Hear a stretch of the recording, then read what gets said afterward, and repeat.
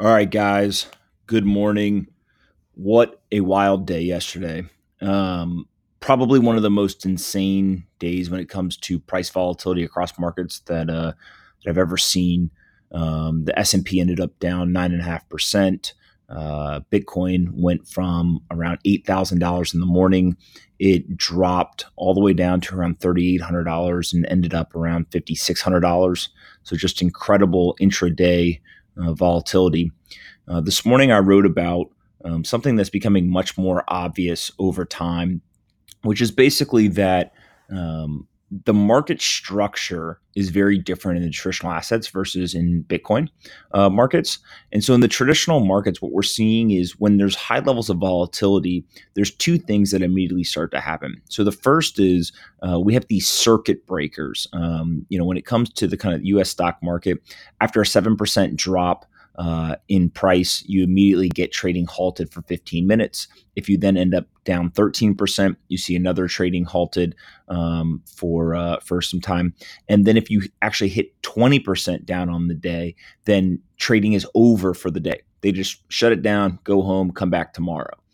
Obviously, to people who spend all their time in the Bitcoin market, that sounds absolutely insane. It would be like, oh, there's a bunch of volatility and all of the exchanges just shut down and say, well, we'll see you guys tomorrow. Pretty ridiculous comparing those two markets together. One's a free market, one's obviously not. The other thing that we see now is these Wall Street investors, or the quote capitalists, are now begging for what I view much more as bailouts or socialism.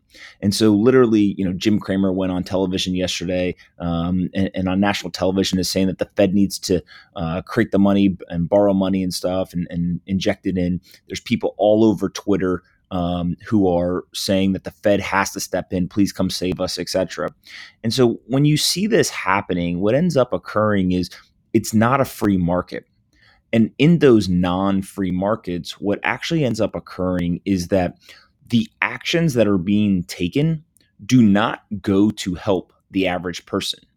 What is happening is the game is rigged. They're enriching the elites, the wealthy. That's who benefits from this. But when you see things like yesterday's $1.5 trillion in monetary stimulus announced, the market barely responds now, right? It literally recovered in 200, 250 basis points and then dropped right back down. And the reason that that's happening, in my opinion, is because it's like a crack addict.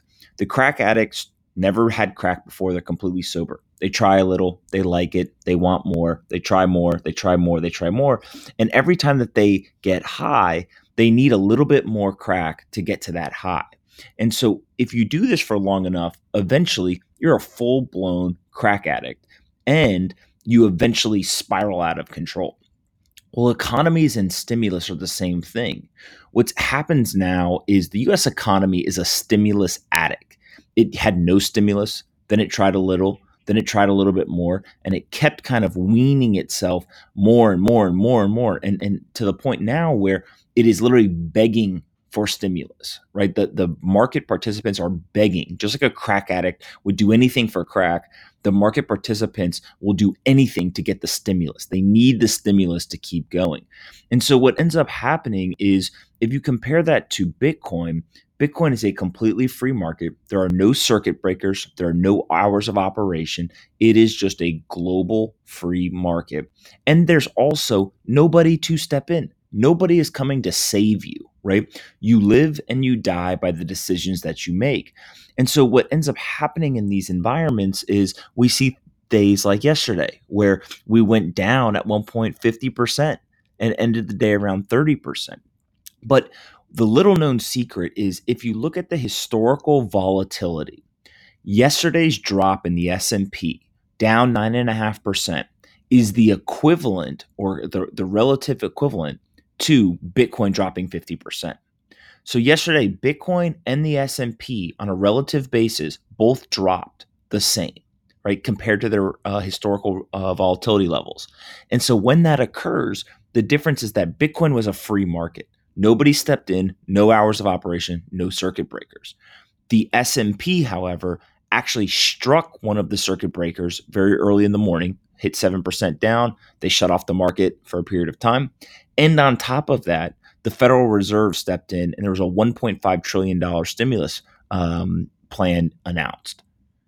It's incredible that these two assets have the same volatility in a day on a historical relative basis, that one of them is a manipulated market and one is a free market.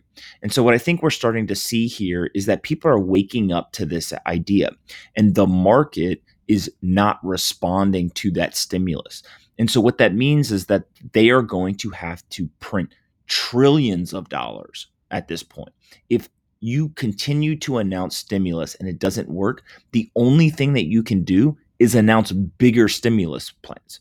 There's nothing else to do. And so that's what we're going to see here. And what I believe is going to occur is that people are going to realize this stimulus may be good for asset prices, but it's really, really bad for my wealth, right? The average American, 50% of Americans can't afford a $400 emergency payment. They live paycheck to paycheck. Many of them don't have inflation-adjusted wage contracts. This type of stimulus steals the wealth of the poor and gives it to the rich. And so what I think we're going to see is that people are going to say, how do I protect myself? They're going to go seek out those sound money principles, things like gold, things like Bitcoin, et cetera. And so, Dan Tapario is a old Wall Street guy who he's had a light bulb go off. He is a full-on Bitcoiner at this point, and he had this great tweet which basically said, Bitcoiners hearing guys whine that BTC is crap, not a hedge, not digital gold, it's going to zero, etc. Basically, shut up. Bitcoin's the only true free market in the world. Bitcoin is the only asset that can go down 50% in one day and doesn't need government intervention to stabilize it. It will be fine. And this is really the idea that Bitcoin is a anti-fragile asset. It continues to survive. It's actually been the best performing asset over the last decade. It's still up over 25% from where it was trading a year ago. And I think that what's starting to kind of creep into the mind of a lot of these legacy finance guys is to say, wait a minute, why is that thing not dying? Why is that thing still around? And so what you're seeing is they then go and will start to investigate it. They'll start to learn about it. They'll read about it. And they realize, whoa, this is really, really interesting. And they go from, I'm not interested at all, I heard about that thing, but I don't care, to, wait a second, this is super intriguing. And I actually think that this has some sort of potential benefit, whether it's a small piece of my portfolio or a large piece. And so I think that the government and the Federal Reserve, et cetera, their job is not to manage a currency. Their job is to manage an economy.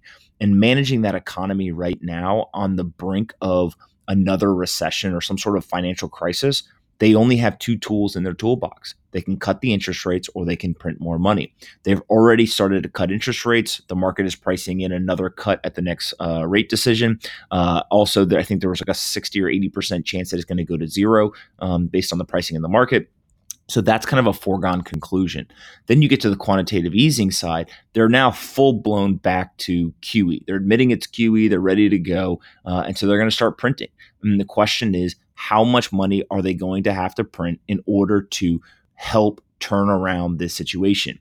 I don't think that they can print enough to stop what's about to happen. And so I think that we're going to see stock market continue to crash. I think we're going to see quite a bit of pain here. And ultimately, it's because there are debt-fueled stock buybacks propping up prices. There's a ton of zombie companies, these companies that can't service their debt, right? My partner, Mark Yusko, has been going on and on and on about this for months, that they don't have enough EBITDA to actually service their debt. And so there's just a lot of spring cleaning, if you will, that needs to go on in traditional markets. And I think that that's eventually going to happen. But a lot of the stimulus and stuff are going to be attempts to prevent us from going through that pain. So we'll see how all of this plays out. But, I know that these days are super, super painful. Just kind of seeing a bloodbath in markets is never fun. But remember, this will pass over time. I think as people kind of wake up to what's happening. They realize, hey, the world has changed. We are no longer in that longest bull run in history, and there's going to have to be some of those corrections, etc. We'll all get through this together, and I really appreciate you guys reading this every morning, listening to this recording. Go ahead and subscribe to it. If you feel compelled, please share it with everyone else, whether it's through Twitter, email, etc. And I will talk to you guys on Monday morning.